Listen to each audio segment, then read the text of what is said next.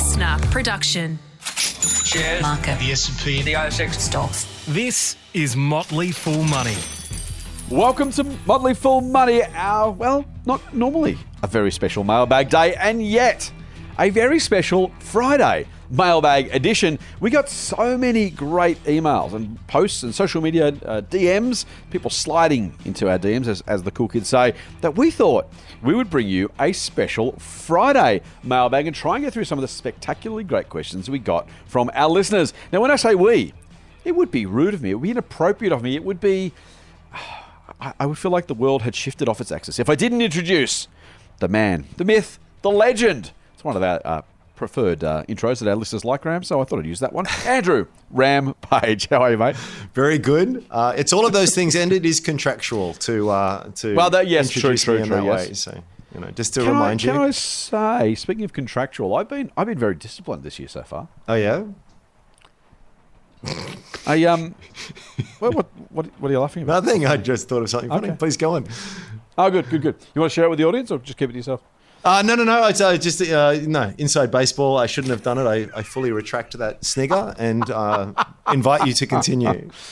Oh well, it just occurs to me that since you and I work together, you've been busy on another project, and I'm not sure whether we've mentioned it before. Okay. Go on. Well, what have you been doing with your time? What's been occupying your time and attention and your efforts when it comes to your workday these days? My workday. My workday is often the same. I like to keep track of the markets and look at interesting companies to invest in and communicate and discuss that with other members of a private online investment forum. Is that right? Yes. A forum or a club, though? Probably a club. Let's go with club. Probably a club? Okay. Yeah. All right. And have you come up with a name, or is it still one of those you keep under wraps? No, it's strawman.com. Strawman.com. Wow. All right, cool. Well, mate, I'm glad you're doing something with yourself this year. It's all right, let's move on. Half the people have already switched off or skipped ahead. We should have some sort of audio marker so they can go straight there. Let's we'll put chapters. Chapter 1, Scott tells terrible joke. Chapter 2, the boys actually finally get down to it. And by the way, chapter 1.5 is random tangent inserted between those two things, which is also of various length and likelihood.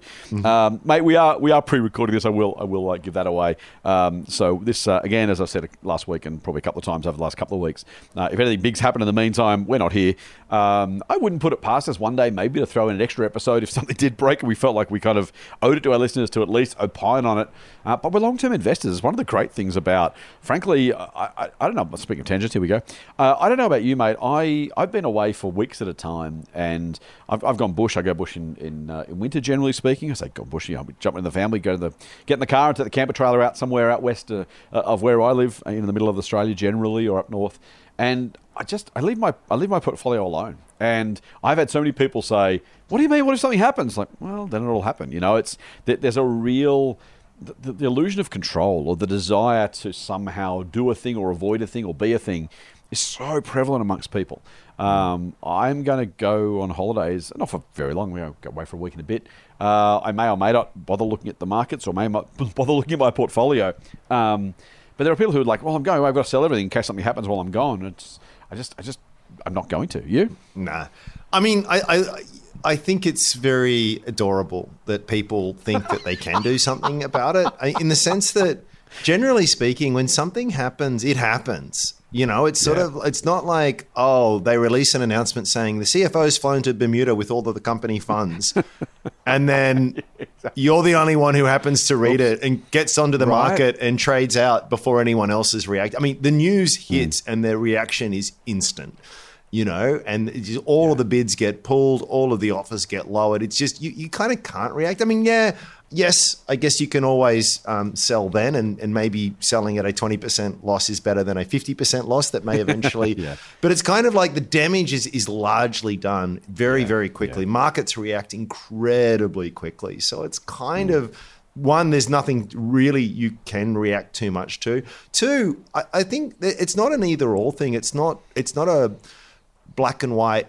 One is I just do not look full stop at all. And the other is I spend 8 hours in front of my 12 screen, computer, checking every data point under the sun. It's just like, I will pull out the smartphone occasionally, tap onto, I use ComSec for better or worse, and have a look. Is there any market sensitive announcement, any major moves? Nah, life goes on, right? If it is, maybe I can tap on that, read the PDF, and then have a think about it. So you can really dial it back. And still keep, quote unquote, the finger on the pulse, so to speak. But I mean, I definitely lean to your side of things, whereas less is more. And in fact, generally speaking, taking myself out of the equation is generally a positive for a lot of these things, and just letting things unfold is often a good. It sounds negligent, it really does, but I guess I would argue that the effort and the work is done prior to the trade. In other words, I try to make sure that I know what I own and why I own it. And, if I'm buying a company and they come out with a new contract win or something that's a little bit bad, I can put that in context very quickly.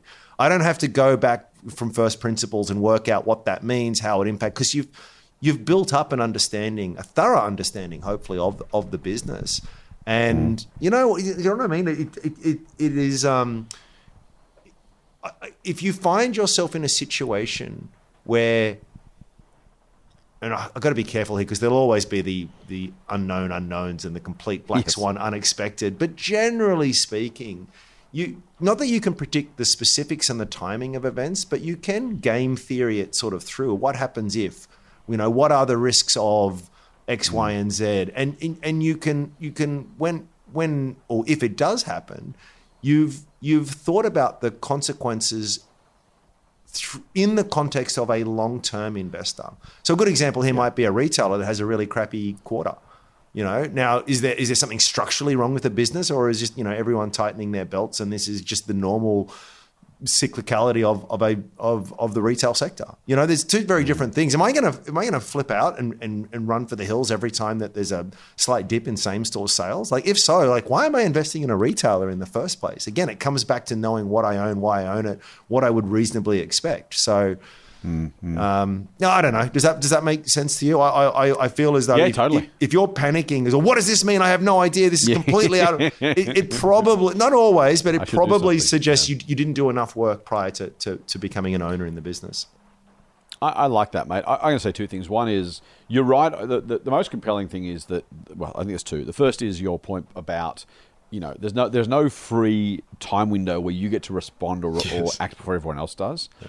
And there is something in investing in life in general, but specifically about investing, where it's like, you want to play the game. You want to play your game, not someone else's game. Yep. If you are trying to play the game of, I'm going to be the fastest drawer in the West, I mean, good luck, right? You've got people who are doing this for a quid, who are sitting at their terminals. You've got computers who are programmed to do this before you even get close to it. Really, if you're saying the game I'm going to play is I'm going to try and react quickly to new news, I swear, you might as well try, win a 100-meter race with no legs. It's not going to happen. You are not in the race. It's not going to happen. No, it's the other thing, by the way, and this is, I think, more powerful overall, is when people say, I better sell just in case something happens. What that suggests to me is, and I'm a bit of a Pollyanna, that I'm a bit of an optimist, but what that says to me is they're focusing on the downside. Yeah. What if the thing that happens is a massive 50% spike on a takeover announcement or something of the sort? Or not even that, mate. We're recording this in towards the back end of December, and we said on one of the recent podcasts that the 7 weeks from late October to middle of December, the market was up really strongly. Now. And in 1 week, the week of, I think it was week commencing the, whatever it was, last week, so week commencing the 10th or something, 11th. The market was up 3.5% in that week alone. Yeah. Now, losing 3.5% is not a big deal. Missing it out is not a big deal. It's not going to kill you overall. But that thing you're trying to avoid, I mean, avoiding a market gain, yes, things tend to fall faster and harder. But if they don't happen, and the market goes up like it did that week, like it's done in the last 6 weeks. Imagine going on a 6-week holiday and missing a 9% jump or something. I mean, I just think it's worth thinking about when people say, what might I miss? Everyone's minds. This is, again, I've said so many times, I'm going to trademark this one. Successful investing is the ability to overcome, to suppress our natural human instincts, our evolutionary biology, right? If you can suppress that evolutionary biology, like Warren Buffett does, like others do, you're doing well. And so when we say, what might happen while I'm gone, 95% of our thoughts, 9 out of 10 people say, oh, you mean like when something goes wrong? As opposed to, what if something goes right while I'm gone? It's not something you think about, and I think that's really worth just keeping in mind. Yeah. Sorry. I mean, you did set this tangent up, so I did. We're going to go a little bit down the rabbit hole. The first one I wanted to make the mention of is the cost element of that. Maybe brokerage isn't a big deal these days, but there's tax consequences around that. So you got to factor that in. The other thing is when I'm going to forget the stats off the top of my head, but there's a variety of sort of flavors of this analysis. But if you take the top 10 best days out of a given year, there's 200 business days or trading days or something like that in a year, but you just take out 5 or 10.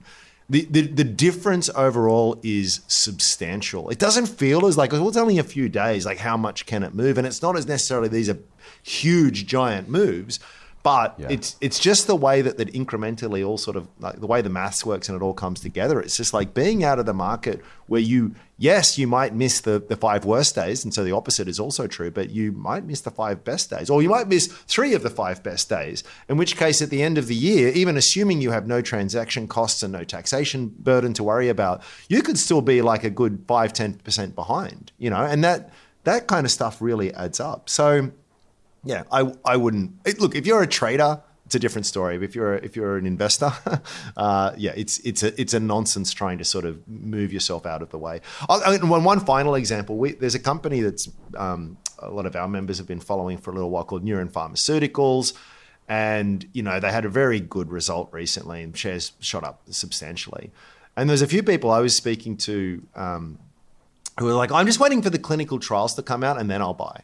And it's like, well, look, and by the way, this isn't my bag. I'm not one to sort of go for this style of company, but it felt like an odd thing to do because it's kind of like the upside is in whether or not this happens. Once it happens, it'll be priced in almost immediately. Guess what? It was priced in almost immediately.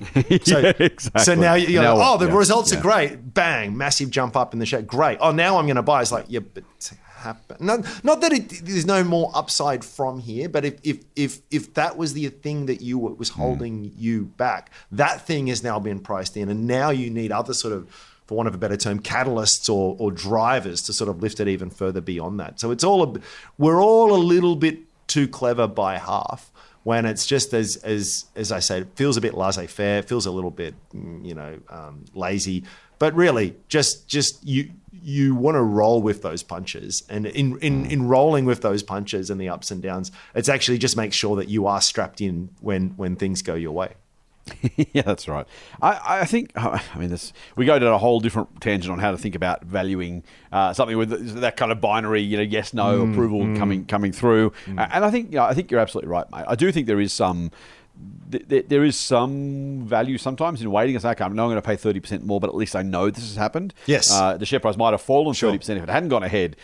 So there are still that range of outcomes, and we don't know in advance, of course, which outcome we will get. So that's absolutely true. But that's a whole different set of conversations. Mate, we started with a tangent, but let's move back to the mailbag, if that's okay. A question from Francis says, "Hi, gents. Many thanks for the hours of time you invest in us, so that we may become better investors." I like that. Thanks, Francis.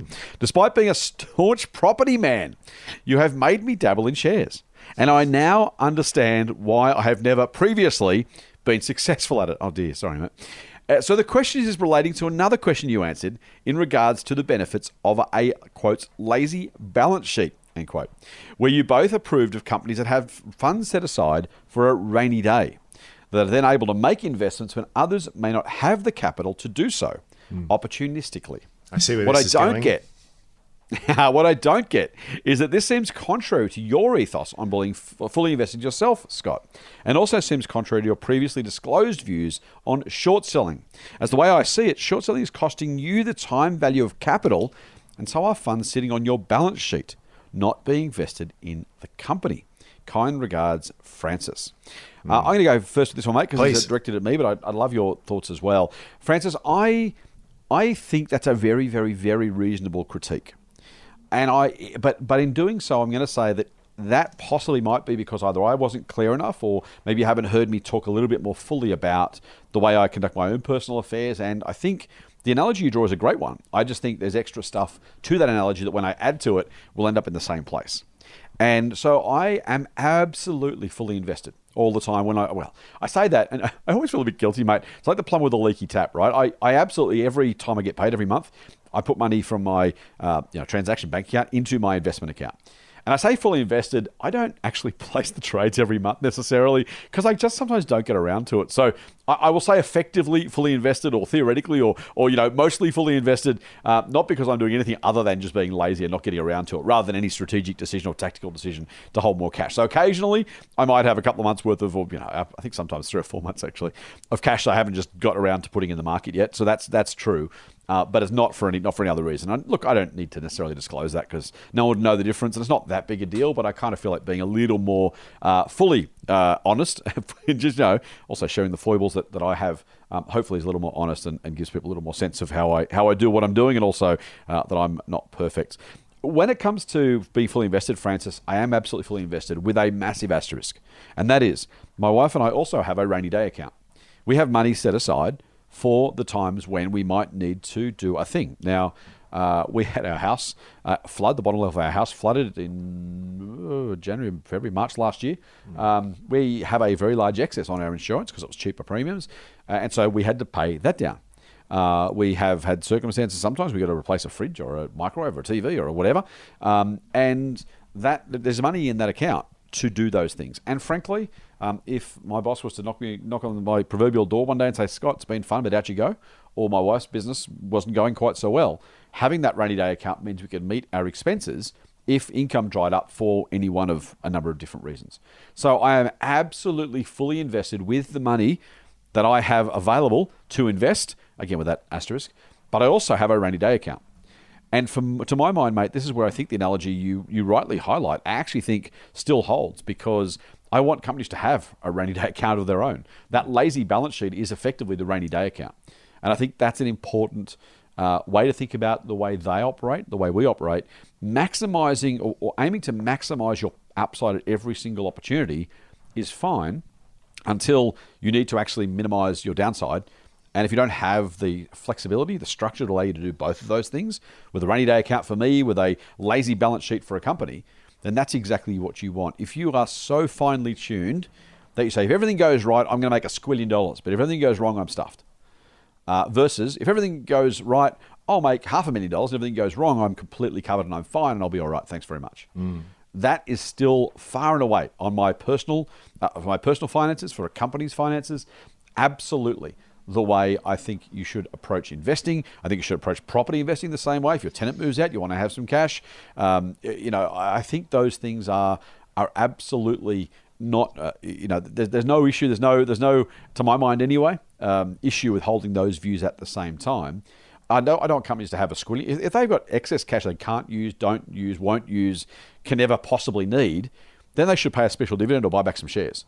So I'm not saying, for instance, any amount of money on a company balance sheet is okay. And when we say lazy balance sheet, we're saying enough cash, not so much cash that it's ridiculous. And I don't think we ever implied that. I don't even think you necessarily think we did either, by the way. But while I'm answering the question most fully, there is an amount of money that's too much money. If you've got all that, if you know you can cover your downsides, and you've got no good ideas for investing it, and you don't think it's going to happen anytime soon, then give it back to shareholders. Buy back special dividend. For me, if our rainy day account gets too big, I'm going to take some of that money and invest it. I think that's absolutely consistent. Ram?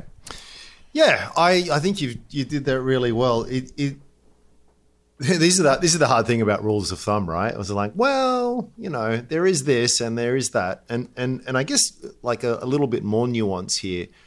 I would adjust that slider of how much I invest versus how much is in the rainy day fund, depending on the nature of my income. So, for example, let's say I'm a contractor or I'm a small business owner, and it's just my income may be very decent over the course of a year, but it might fluctuate quite a bit. That's very different to someone who's a career public servant who's got long service leave tucked away and, all kinds of redundancy protections and, just in other words, an incredibly reliable income. It's like it'd be hard for you to get, you'd have to do some pretty bad things to get fired, right? And that analogy I think is true for a company as well. If you're a business like, I don't know, like a tollway operator or, something like that, where the revenues are incredibly dependable, that's very different from a business who has a great degree of variability in their revenues as well. So both would want that sort of quote unquote rainy day fund. Sure, you don't want to stretch yourself to the limit, but one it's a little bit more permissible to be fully invested as opposed to the other, which probably needs a little bit of a buffer. So I think you have to look at it in all of those contexts. But, the short answer here is, stay as fully invested as you can, ensuring that there is a little bit of money there that if the unexpected were to happen, that you're not a forced seller. Never a forced seller be is always a good rule, whether it's property or shares or anything. Beautiful. I think that's exactly right, mate. The only other thing I'd add, mate, is just to have some humility in terms of the range of outcomes. Yes. Even the public servant with the super and everything else, and you say, well, I mean, look, in most cases I should be okay. You got to work out for yourself where that slider sits on most versus all. At some point you say, well, I'm going to hold 5 years expenses in cash just in case. I think that's silly, obviously. You can't cover every possible eventuality. By the way, though, I will say income protection insurance is something I personally have for exactly that reason. I've got from rainy day account up to a certain amount of money, and then if it's longer than that, probably something catastrophic's gone wrong, and so I've got income protection insurance to cover exactly that eventuality. But the key thing for me, at least, in between those two parts is just, yes, in my view, we've said so many times, mate, going back to zero, go back to square one, it's an absolute tragedy financially, right? So bigger issues in the world, bigger problems than financial problems, but still pretty bad problems. So Ram's absolutely right. The slider of, how secure is your income? What are your range of outcomes? Do you have a partner? What's that partner earning? How employable are they? How employable are you? Those things are all true. I would add a margin of safety, to use the investing term, just to make sure you're going to go, well, if I plot the range of outcomes, I want to be covered for 90% of the outcomes, not 51% of the outcomes. Because, you don't want to be tossing a coin when it comes to that sort of stuff, in my opinion anyway. No, I agree. Hey, mate, this one comes from an anonymous listener who signs off with an anonymous listener who starts with, hi, Scott and Andrew, from anonymous listener. So I'm going to take the hint here, and I'm going to say this one's from an anonymous listener. He or she says, you guys do an amazing job every week at capturing the good stuff that should be talked about in the wider community. Thank you. Immigration, inflation, housing, politics, fiscal policies, or lack thereof, and the occasional accounting 101. Please don't apologise for any of it. Well, okay, if you say so. I always find myself as one of the 3 people left in the room still listening. Well, at least we've got one of them ticked off. Find the other 2 and we're home. My rant. Oh, here we go. My rant. I'm an immigrant who benefited in the richness of what Australia has to offer from the age of 10 during the Paul Keating days. Educated at a public school and started a career in investment banking here. I went abroad to work for 15 years, came back with young children last year with the hope of giving them the same richness that I enjoyed growing up. But I now often ask myself, what happened to this country? Why does everything seem to have gone backwards? From childcare to public schools to jobs to housing to unsustainable levels of debt, even before the higher for longer inflation rates we are to expect. It seems to me we've already burned through a whole generation of wealth in real terms. Hope or despair? How do I explain to my kids in 15 years' time why I brought them back here? I'd like to think that at least 51% of us could apply common sense to social economic decisions and demand this from our government, instead of giving the candidates a free pass at each election with a choice between the lesser of 2 evils. Or have we already become the short-sighted, popular society that we dread becoming? Here's a thought. Oh dear. How about you fellas throw your hat in the ring and give these pollies a run for their money? Or taxpayer money, says our listener. There's no adults in the room anyway. Ha. Well, I'm not sure. Let's stop there, mate. Are you, should we start the Motley Straw Party or the Straw Fool Party? What do you reckon? Have we got a chance here? No, I'm not a masochist, frankly.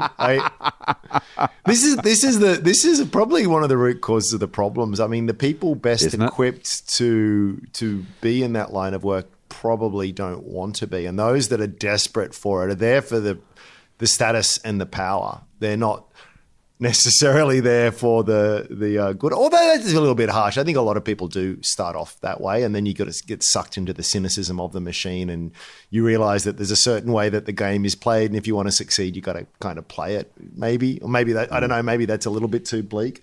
But no, I'm not going to put my hand up anytime soon. And I imagine if I did, I would very much Malmaninga it. Would just someone would shove a camera in my face, right. And I would just say the dumbest thing, and then go, "Oh, it's going to be there forever." So yeah, no, not for me. I occasionally have delusions of wanting to actually go and make a difference in Canberra, mate. Honestly, yeah. But I don't think I would ever do it. And this is, I want to, for exactly the reasons you say, I won't say if not me, who, because there's plenty of other people who do it, right? And I think, by the way, some of the independents are doing a spectacular job. I don't always agree with them, but they are a massive breath of fresh air. I'm just so excited about the group. Even, I might choose some and not others if I was given the choice. But if I had to take them all or none of them, I'd take them all. I think they've done a really, really great. Even some of the politics. I reckon Jackie Lambie is just brilliant, right? I don't agree with her maybe a third of the time. But she cares. She just genuinely cares. She's a genuinely normal person from the normal world, saying, "Hey, I can put my hand out and have a go here, and I'll try and do what's right." And as I said, I would have her do different things. I disagree with both majors and the Teals and other independents from time to time too, right? But you just find with people like her, David Pocock's probably the other one in terms of just genuine passion, genuine commitment, the courage of their convictions, where. Even some of the other independents, you kind of get the sense they are already playing politics. Not the others aren't necessarily. They're always very mindful of it. David Pocock's done a great job. If you're following him on social media, half his tweets are about the big issues and half the tweets are about stadiums in the ACT and public schools in a particular suburb. He gets retail politics right, and good on him. That's actually, speaking of which, though, why I don't think I'd ever would. Well, no major party's going to have me. And I don't know I've got enough people to vote for me as an independent. I probably wouldn't want to stand for any of the majors anyway, by the way. No. And you kind of think, okay, well, how would I get elected? And then what would I have to do to stay elected? I'm a relatively moderate person, generally speaking, other than when I'm ranting. I've never been very good at office politics, for example, and I've got myself into trouble more than once. Not in a bad behaviour out of class or anything. Just one of those things where I just can't be bothered, and I can't be bothered making the effort because I don't think it should be the case, and it's really stupid and naive and immature of me to do it that way. It's like I should play the game and I should do this and I should do that. You know me better than that, mate. I can't be bothered, and I just figure if I was going to do politics, I'd have to do the whole. Here's what I think. Here's who I am. Unvarnished, like it or not, I'll try and do the right things. I'll make some mistakes. I'll be imperfect. This is what you get. And unless you're Bob Catter, you kind of can't get away with that. You've got to play the David Pocock game. You've got to be the retail politician. So I don't know if I did ever put my hand up. I have a suspicion that in doing so, I would probably not be there for very long. I think I've mentioned this on more than one occasion, but it's always stuck with me, the Douglas Adams line in Hitchhikers where he says, like, anyone, in regard to Zappoid Beeblebrox, is anyone who has the capacity to get themselves elected should be disqualified on that basis. Right? Yeah, that's right. Which I've always thought, the skills needed to get elected are not the they're not the elements you want in a leader. So it's a bit of a conundrum. Correct. Yeah, so. It's not going to happen. As I said, for my sins, mate, I rant and carry on in public social media as my way of hopefully adding something to the debate. I kind of feel like it's arrogant, right? It is. I'm not going to pretend it's anything other than that. But I feel like I've got some thoughts on some things sometimes, and I think sometimes those thoughts hopefully add value somehow. And if I can, give people some thoughts, and if I can add to the public debate in some modest way, then I think that's about as much as I can do. Hopefully this podcast helps. Again, it's a finance podcast, but those issues don't exist in a vacuum. They exist in a world of policy and politics and other things. So hopefully we're doing a half decent job of at least adding to the conversation. If we can make people think and make people think about their vote or the way they talk about or to their politicians or policy, then even if they disagree with us, if we've helped add to the debate, if we've advanced the debate, then I reckon we've done a reasonably good job. Maybe we could do more, but I reckon we've probably done okay. Yeah, I think that's something. It's whether you have a podcast or not, right? I think just having the conversations with people, and you have to be a bit of a masochist, though, right? Speaking, I think this is something that you will have found, no doubt, over Christmas when you're around the table with your family and loved ones, and old Uncle Jim makes a statement that makes you bristle a little bit. You can get into some heated topics, but they're good. They're good to have these conversations. So, Yeah, exactly. Hopefully we're helping. Sunlight is the best disinfectant, as they say. So get it all out in the open. I love that. Mate, let's go with the questions from our listener who says, anyway, now to the questions. 1, if technology drives real growth, and growth is what we are looking for in any meaningful time period, why do we even bother with the S&P or the ASX when we could go with the NASDAQ ETFs or even tech-focused ETFs? Good question. What say you? Yeah, so I just want to share in the nihilistic opening statement there and say that I definitely get the despair around where the country is oh, going. yeah, we should have talked about that. Sorry, yeah, thank you. I just acknowledge it because I think a lot of us get it. It feels Australia used to be.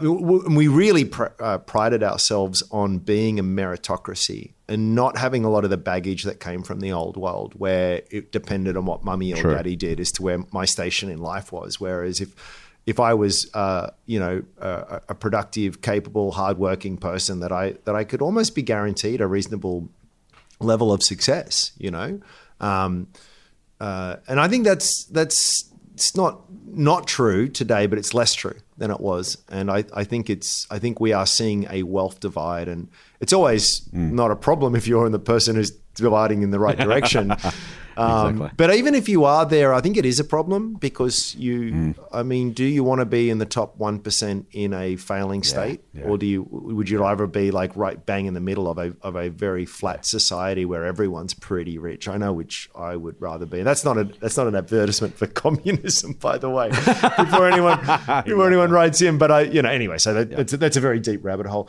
Yeah. So tech. So I think technology is absolute. God, I've thought a lot about this year. Technology is the basis of all of the wealth that we have. I mean, otherwise we'd be going around as hunter-gatherers still, right? And then we we invented better ways to do things. Yep. And every invention made us more, economists call it productive. It just means we could do less with more. Mm-hmm. I've used it before, but I can go out with a spear and try and catch some fish and, get reasonably good at that. And then someone invents a net, and then someone invents a trawler, and it's just sort of like, wow.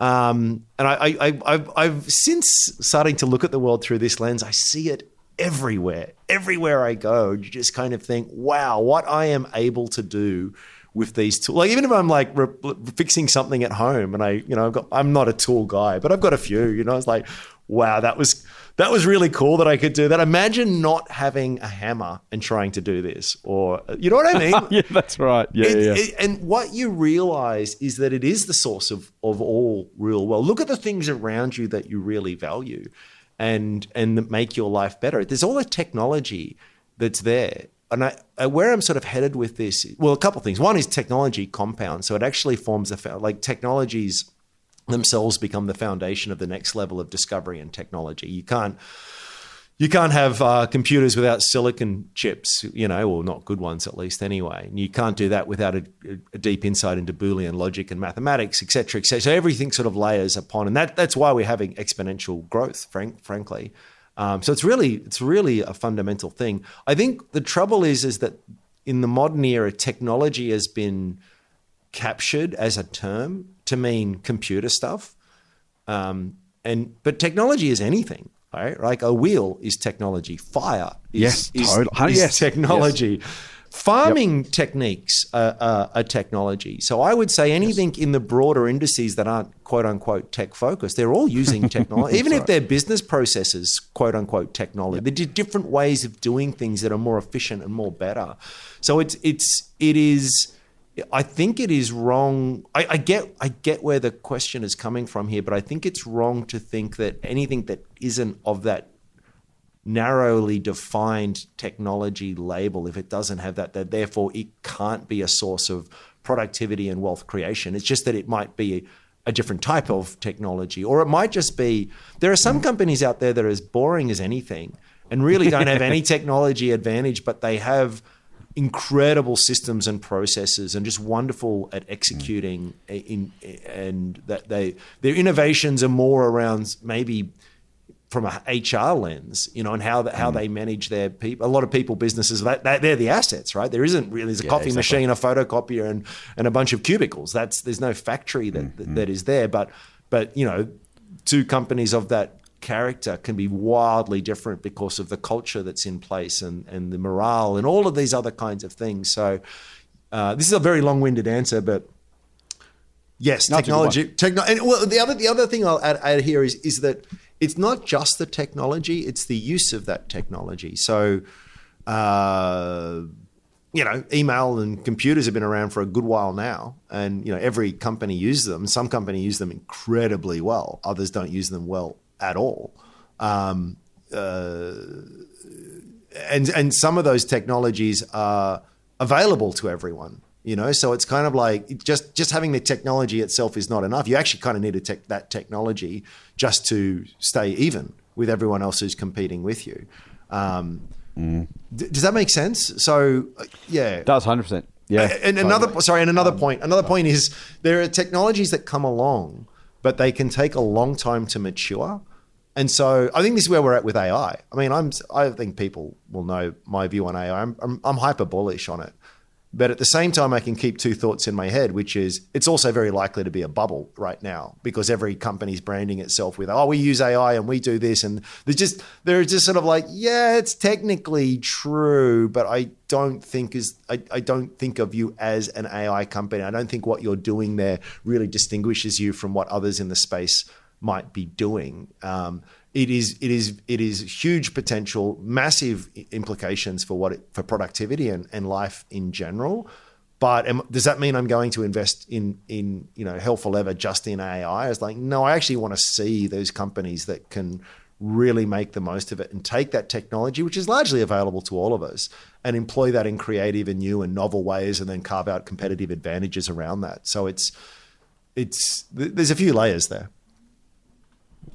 That's a really good question. A really good point, mate. I think I'm gonna kind of straddle both. You're absolutely right. This I 100% agree.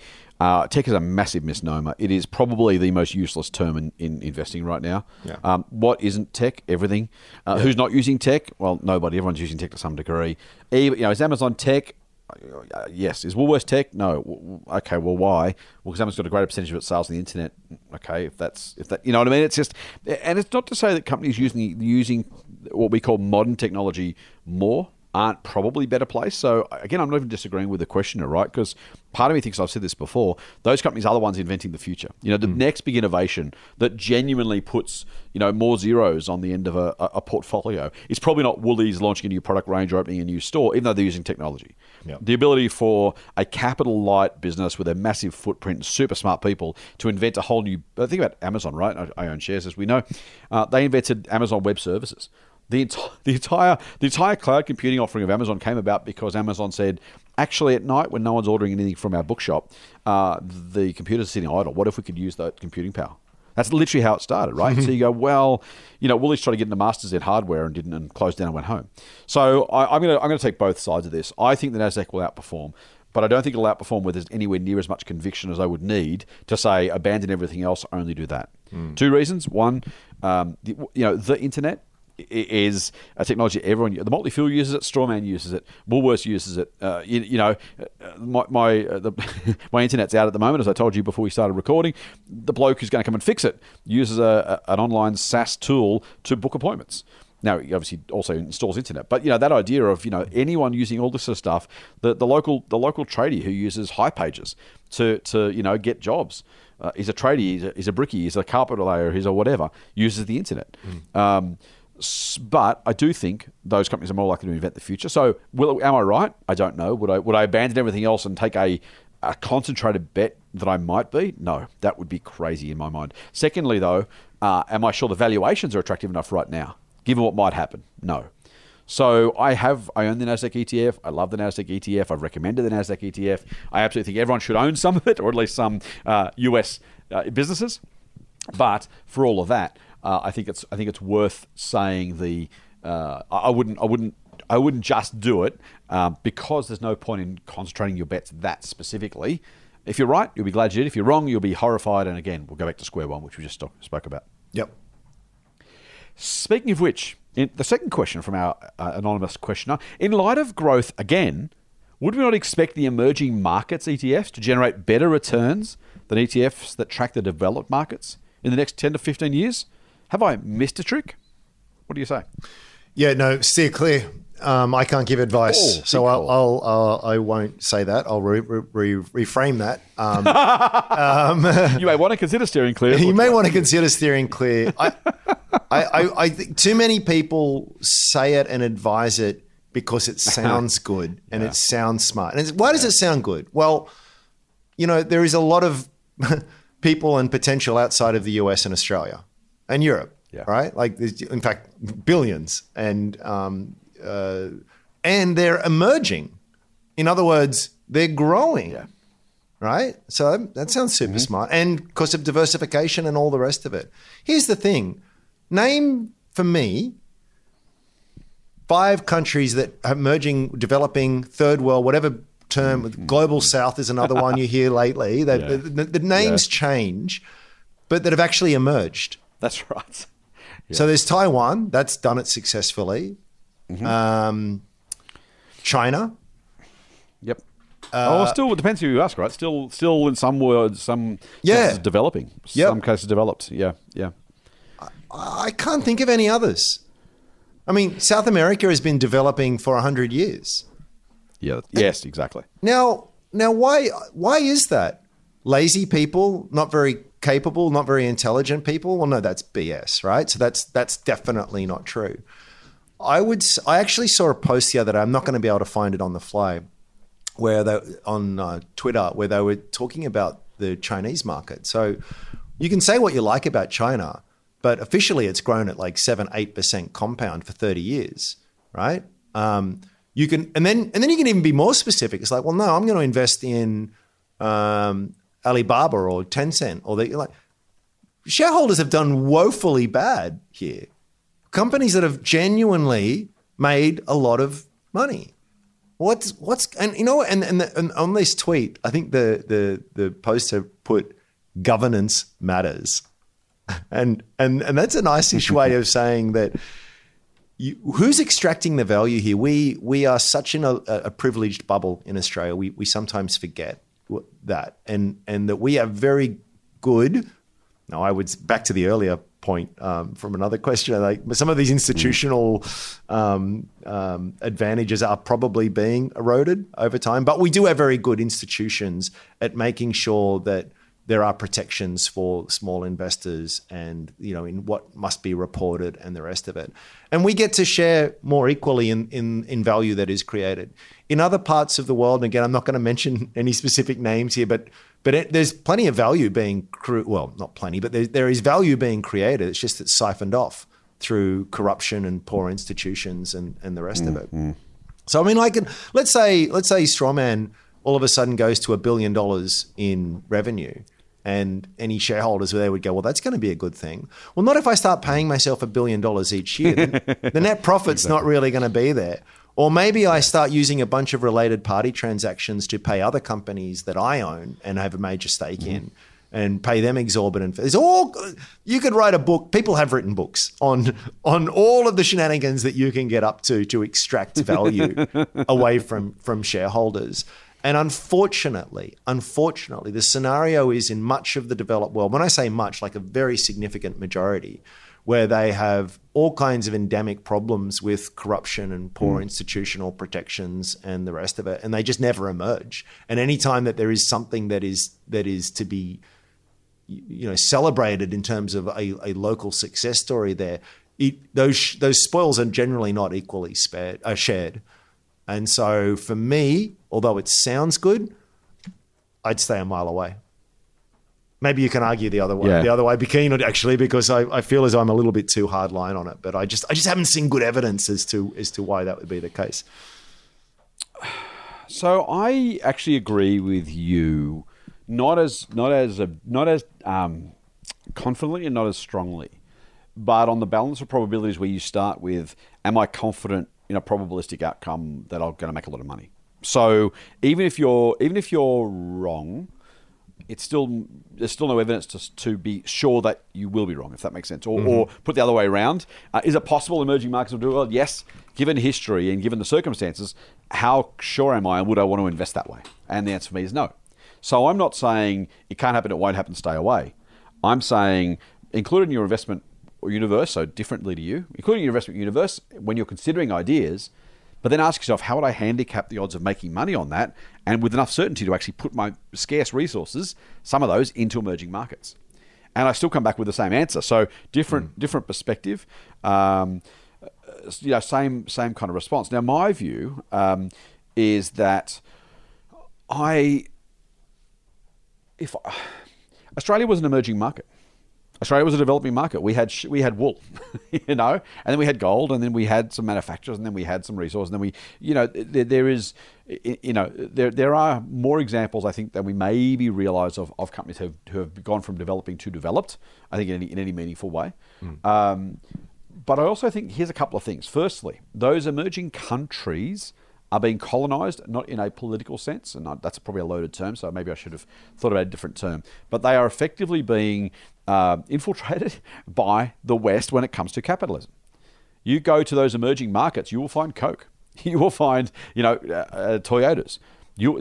So as those countries grow, you've got to ask yourself, firstly, will they grow? Don't know. Will they grow enough? Don't know. Will their local industries succeed? Don't know. Will their listed companies do better than the listed companies elsewhere? And again, you might be surprised to hear me say, don't know. And so that combination of ideas, far more than just will they emerge, will they develop, will they become and join the developed world, even if they do, you've got to, you don't get to just buy a leveraged share of GDP and then say, well, if and when they, Australia grows this way. Imagine China, if you'd bought a share of China's GDP 50 years ago and you were able to somehow leverage that, you'd be a squillionaire. The compound growth of China has been phenomenal. But their stock market hasn't necessarily done that. Why?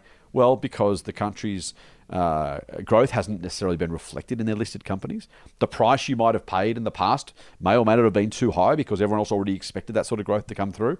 So any investment you make, even in the same idea of, we've said so many times, but I'll go back to the old hackneyed example, airlines. Airline flights will grow a 1,000-fold between 1970 and 2020.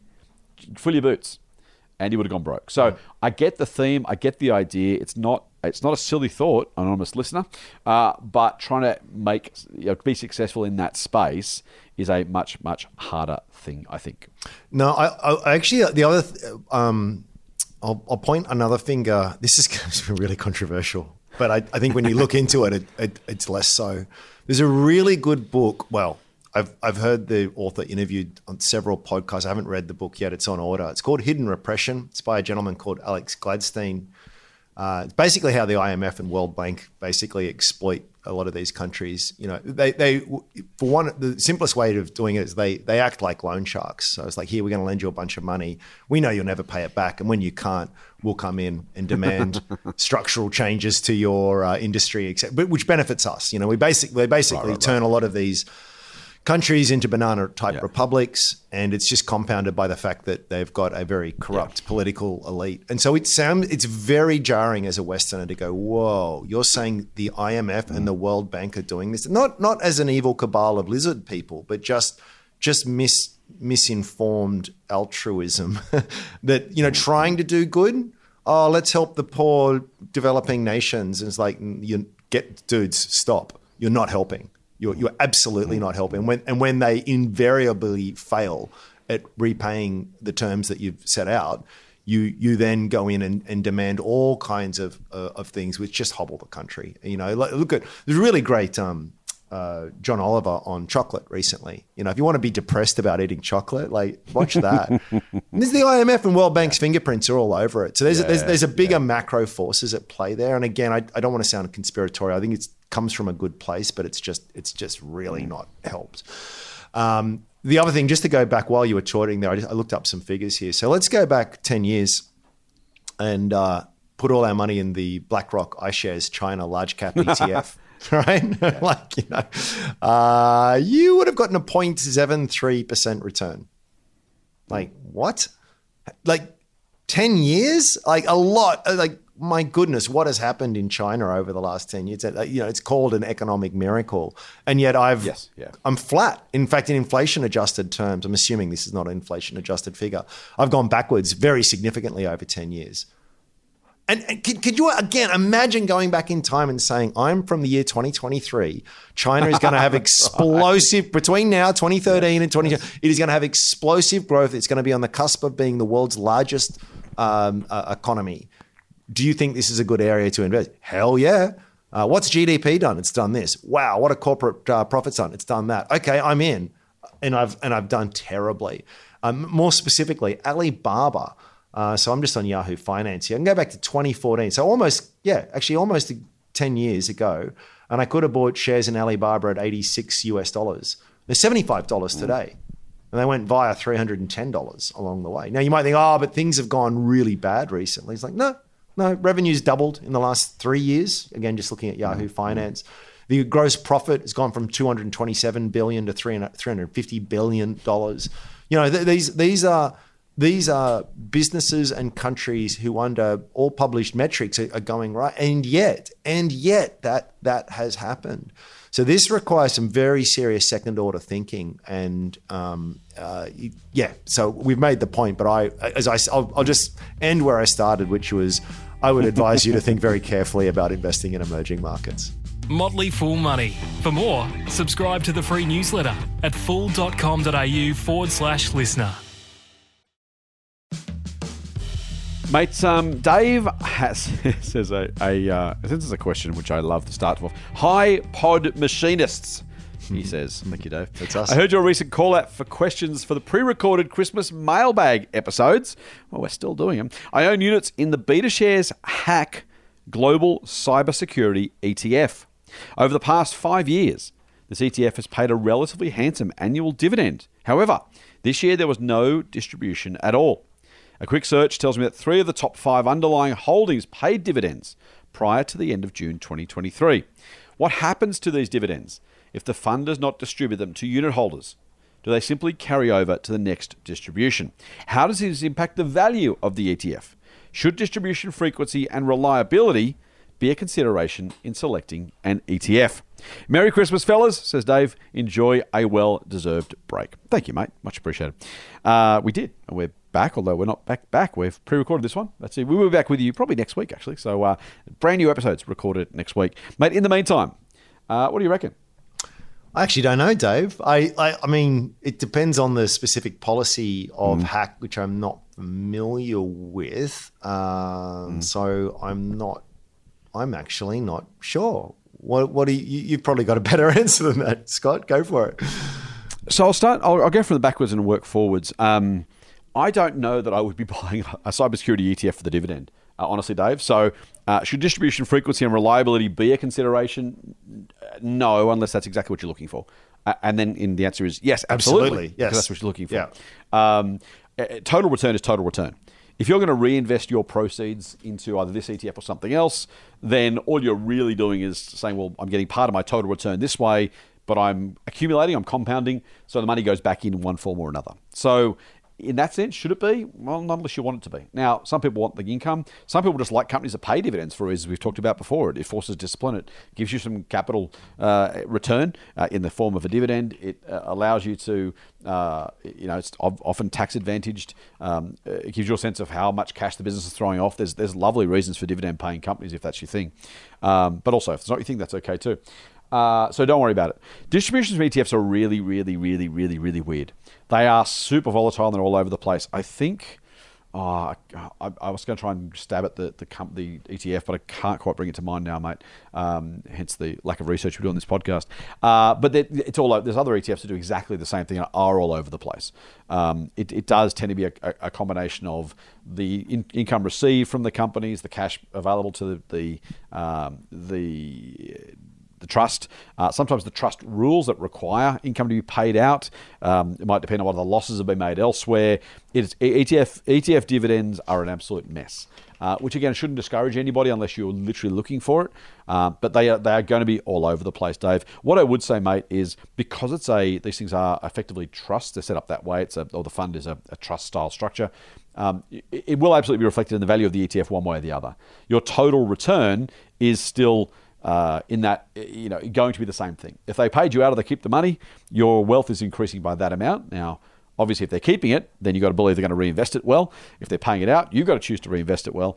But yeah, as I've said before, if 50 cents share price with a 50-cent dividend is still $1. $1 share price and no dividend is $1. The results are the same either way. But I can't give you, the advice I should give you, or the information I should give you is, know that all ETFs, except for those that specifically set themselves up as yield ETFs, they are designed effectively exactly that way. Don't assume or rely on that. Certainly, this is probably the biggest bit of advice. There have been people trapped by looking at past dividends saying, last year's dividend was brilliant, I'm going to buy some shares now, or buy some units in this trust now. And then next year's nothing, and they go, oh, what happened? You shouldn't ever use historical dividends from those ETFs, again, unless they are specifically set up to do this, as an indication of your likely income returns from the ETFs themselves. Yeah, and the other thing to do too is just, which I have, although I'm not a fast enough reader to give you a definitive answer on this, but you go to the BetaShares website and you'll find the product disclosure statement, the PDS, and they'll tell you, just Google, it's not Google, just search distributions there, and it'll tell you the fund intends to pay distributions at least annually. It may include dividends received, realized gains or losses, or other assessable income. It depends. After we've paid for our fees, so it seems to me this isn't a bad thing, right? But there is a discretion from the operators of this ETF, and it depends on what's happening underlying there, what opportunities they see, whether they feel as though their investors want it. So it's not something that is set in stone by the looks of it, but it's a 132-page PDF. So and it's messy as hell. Yeah. The other thing I should you mentioned one thing I should have mentioned, mate. I didn't. A horrible oversight from my account. Paying out gains is often the key thing that drives that income distribution volatility. So if they sell a lot of positions in a given year for whatever reason they choose to sell them, might be a takeover, they might think it's not valuable enough, they might want to put money somewhere else. When they sell those, that can create a distribution requirement, because there's really sitting a bit rules on trusts. It's a bit like family trusts and other things where all income must be distributed. And so they can't retain some of that stuff. So sometimes they choose to, other times they have to, because that's the rules that are set by the accounting bodies or the lawyers or whatever else. So that's kind of just the way these things tend to work. Yep. Hey, mate, let's finish off with a question from Richard. I'm loving some of these questions I'm getting and some of the comments, as Tony Jones might say. Dear Scott and Andrew, instead of increasing interest rates to reduce spending for those with debt, and therefore inflation, why doesn't the government simply raise taxes for everyone for a stated number of months? This way, every salary, wage earner, beneficiary, and business owner, rich or poor, would receive less income. Therefore, would be less inclined to spend while this temporary measure was in place. The return to normal taxation could be gradual to discourage pent-up desire to spend. The current practice of raising interest rates is discriminatory against those with debt and has no effect on the debt-free population. Why not have a solution that involves everyone in the nation to solve the nation's problem? I know the Reserve Bank is tasked with inflation reduction. Why not allow the government to help? Thanks for your informative podcast. It is the only one, I listen to on a regular basis. That's very kind, Richard. Thank you, mate. And really, really great question. Do you want to kick this one off, mate? Yeah, it's easy. The answer is politics. Pure and simple. Yes. Pure and simple. It entirely is. So Anthony Albanese gets up and goes, hey, you're all spending too much, so we're going to tax you more. And he gets a big kick on the bum. And then who's the other one? Dutton goes, well, we would never do that. We actually give you a tax cut. It's like, I'm voting for that dude, right? Like, the idea that we are, as a nation or as a people, going to see the bigger picture from it through a non-selfish lens is just, it's so depressingly true, but it's true. Yeah. So that's why. That is exactly why. Even if that wasn't true, I mean, this is where we're going to get philosophical, but I feel I have a problem with the arrogance where we feel as though we can control this kind of thing. I mean, I mentioned the word communism before, and no one takes that seriously. Well, Okay, maybe if you're 19 and serious and at serious. university, and your heart's in the right place, but you just completely young listeners, thank you. Yeah, no world experience or have ever read a history book. And I say this as being the greeny lefty university student in stinky clothes that needs a shave. Like that was exactly me, right? But yeah, it's a bad idea to try and plan an economy, and yet we plan the most central part of our economy, which is money. And so, you and I have had this discussion It's a really great discussion. So I'm not going to rehash that. But I think the intent is good. I think the idea is reasonable. But in trying to control money and plan for money, we just make things worse. I think the evidence is pretty clear if you actually look at it. And then you can sort of say, well, we can move that control mechanism from one institution to another, but you're still having someone who's going to try and control it. And if that is going to be the case, and as the excellent point that you've long made was like, well, that's all well and good, Andrew, but here's the world we live in, and that the RBA is not being disbanded anytime soon. It's like, that's a very good point, right? So if that is going to be the world we live in, I would much rather it be a semi-independent organization that is not political in nature, with its hand on the whip, rather than someone who's there for a 4-year term and is desperately trying to get reelected. You know what happens? You get Argentina, you get Lebanon, you get Turkey, you get all of these other places in the world which are all kinds of massive problems because of politicians trying to sort of steer the economy in ways that might be good for them and their supporters, but just ends up ruining it for everyone. Yeah, I can't disagree with you much, mate. I think I have a slightly different lens on RBA and other things, which is influence rather than control, and I think that does have a different, kind of creates a different set of actions potentially. The folly of trying to pretend you can forecast interest rates out or inflation out by 2 years is stupid. To believe you can, get a desired outcome with A plus B equals C type response, I think is equally stupid. So I actually agree with you on control. I do think you can influence activity in the direction you want it to. A bit of the nudge, the kind of the bumpers on the bowling alley type stuff. Sure, you can kind of try for doing some of those things. But we've talked about that before, as you said.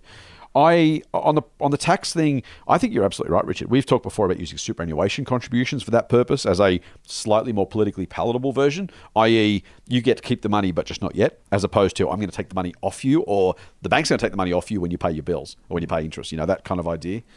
So that's something that I think is worth thinking about. You could absolutely do it with taxes. I've raised that before here and certainly on social media. Again, not expecting they will do it, but you're absolutely right, mate. Here's the hard part, though, right? Having an independent RBA lets the government effectively make them the bad guy and avoid all action, which you kind of go, that sucks. And then you think, well, actually, what if the RBA wasn't independent then? and the Treasurer set interest rates. Which Treasurer, to your point about taxes, Ram, which Treasurer would say, actually, guess what, guys? I'm going to put your interest rate up 4.25% in the space of 18 months because that's what we need to do, at least if the RBA is right. Now, they may not be, but let's assume they are for now. As you say, mate, it's a world we're in, so let's assume that was necessary and that's what the best minds in the bureaucracy believed, or the econocracy? Econocracy? Let's go with that. Cantillionaires is another one. There's got a different meaning altogether, but go on.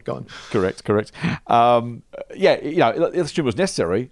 Treasurer Chalmers and or Treasurer Frydenberg before him would have said, okay, up.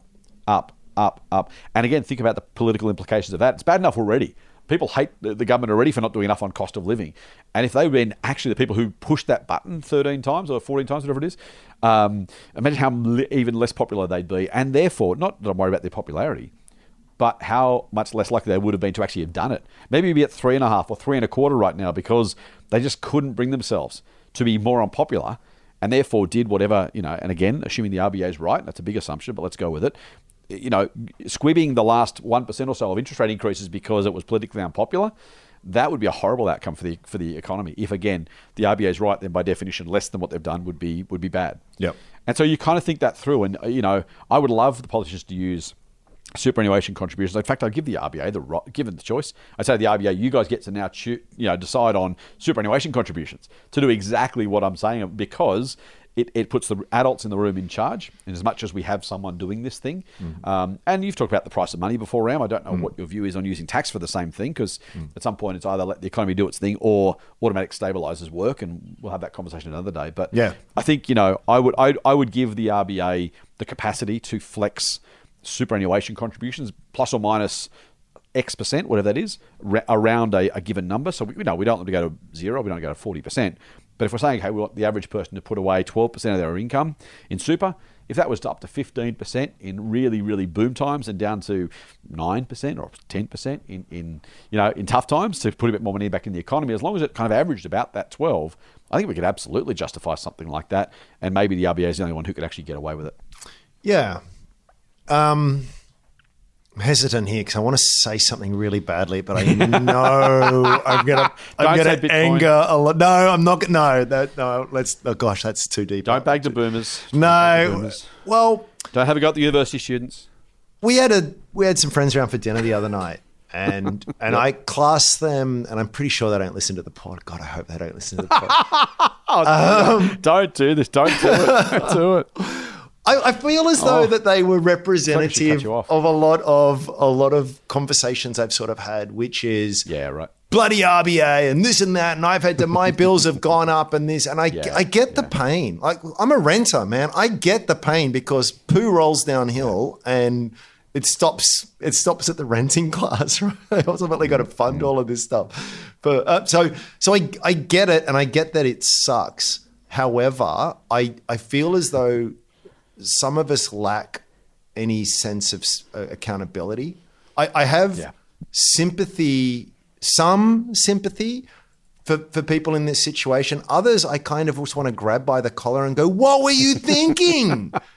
What were you bloody thinking? You leave it up to the eyeballs, and then you turn around and go and say, oh, but he said he wasn't going to put interest rates up for 3 years. Like, well, even if he didn't, right? Like, the mountain of debt that you are under, did you really think that you were going to meet that massive interest burden and pay off enough principal in 3 years such that when interest rates were going to go up at that point, that you were going to be in such a better position? Like, I mean, it would have been relatively better than it is today, but let's not pretend that this strategy was anything other than extraordinarily reckless. You went into the casino and you said, I'm putting it all on black. And then it's spun up on red, and it's everyone's fault except for yours. Now, this is... I'll just take a deep breath and step back a little bit here. I know that sounds harsh, but it's sort of like you must, in investing, I don't care whether it's property, and it's property in this case because that's what everyone's lent against, or shares or whatever it happens to be, but you must account for the downside. That, i.e., maybe this thing won't double every 7 years. Maybe I'll lose my job. Maybe I won't find a tenant. Maybe I won't be able to put the rent up. Maybe, a sink or a door will need replacing. Or just, this is what you do as a sensible, intelligent, rational person that goes into this, is that obviously you want to better your situation. Obviously, it's a smart thing to do, to think long term and make prudent investments. But if you're going to structure yourself in such a precarious and fragile manner, and then things slightly go against you, and then to blame everyone else but yourself. I'm not saying that the listener is doing this, but I'm not pointing them out in particular, but a lot of people, and my friends included in this case, I just feel as like, cry me a river. This is investing, right? Like no one gives. If I, again, just to give I think a perfectly equivalent example. Could you imagine if on this pod I said to you, oh mate, start of 2022, I took on a $50,000 personal loan, I put it all in Bitcoin, and then it went down. It's really unfair. Someone should do something about that. And like, no, you idiot. What were you thinking? That's, had it gone well, you would have taken full credit for that, right? And because it hasn't gone well, you won't take the blame for that. You'll point to everyone else. And I think too many Australians are in this situation. I think politicians will absolutely pander to it because it is such a significant part of the voting bloc. Because they can. Because they can. And I just, all I will say is, I'll come back full circle. I agree. Fiscal policy taxation policy should play a much, much, much greater role if we had some very serious long-term adults, in the room, so to speak. Yeah. I absolutely agree with all of that, but we don't. And we have a very unfair system in the sense that it is all the debt holders that are sort of responsible for fighting or bearing the brunt as we fight inflation. But you can have the world as it is or how you would have it to be. And if you have it the way as it is, what that means is don't structure yourself in such a way that you are going to be right on the edge or worse if a certain set of assumptions don't come to fruition. That is just purely reckless, and I hopefully I'm being a bit mean here, but I want to shake a few people out of some faulty thinking Apathy. here. Am I wrong? Am I wrong, or am I too harsh? Well, let me say this. Let me say this. I think a little bit. I'll say this to save a little bit of face. I actually don't blame individuals too much. I blame the money sucking middleman a-holes, like i.e. agents, mortgage brokers, bankers. The people who who propagate this because they benefit from it. I mean, how many times do we have to watch Big Short to get the lesson here? Mm-hmm. And it's sort of like the average mum and dad who just go to see their financial planner / accountant or go to the bank. Mm-hmm. They're just trying to better their situation, and they're doing something that everyone is doing, is massive social proof. They feel as though they're being prudent, and people in expensive suits who had the best education, who work for very illustrious organizations are telling you, do this, and then you do it. I feel as though a lot of the blame is held there. So stop asking the barber if you need a haircut and think for yourself. And remember, these people are not your friends. These people are there to profit from you. And I don't think that's too conspiratorial to say. I think that's just factual. Sorry, Matt, I cut you off, but I just wanted to add that. Nope. So yeah. Nope, that was the only point I would make, mate. I think other than that, you were absolutely spot on. I struggle to blame people. You and I are, there are medicos who have medical podcasts who say, why would the patients do this or do that? And the answer is because they don't know any better, and they just trusted the people they spoke to. And I think in a society like ours, they shouldn't be expected to have done so much research, to have learned about behavioural psychology and the long-term pattern of interest rates, and to kind of go, you know what, I want a house, and the house costs this much, and the bank said I could borrow that much, and that seems reasonable, and so I did it. I don't believe for a second, by the way, 95% of people who say I borrowed the money because the RBA governor promised me rates wouldn't go up for 2 years. I think that is an excuse in the event. I think it's a self-preservation mechanism for almost everybody. Yep. They've convinced themselves. I think they believe it, by the way. I just don't believe it's true. Oh, and the media's fanned that view as well. Like they have really leaned into that narrative, and it's like I've got no love for central bankers, as you know, but it's really unfair, I think, to lay the blame at Phil Lowe for that.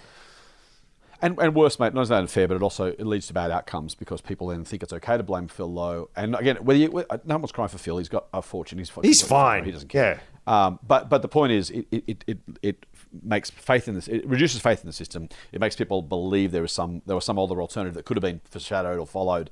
It makes a mess of the whole thing. It means we're not having proper conversations. Yep. Hey, mate. I reckon we're pretty done. Will you come back on Sunday for me? I feel as though I finished in a fiery mood. So you did. Punchy Page is back, and I like it. I like it a lot. Well, there was usually 3 people listening. You've offended one of them, so there's only 2, but that's okay. We appreciate those 2 people for hanging around long enough. Until we meet next Sunday. Full on. Cheers.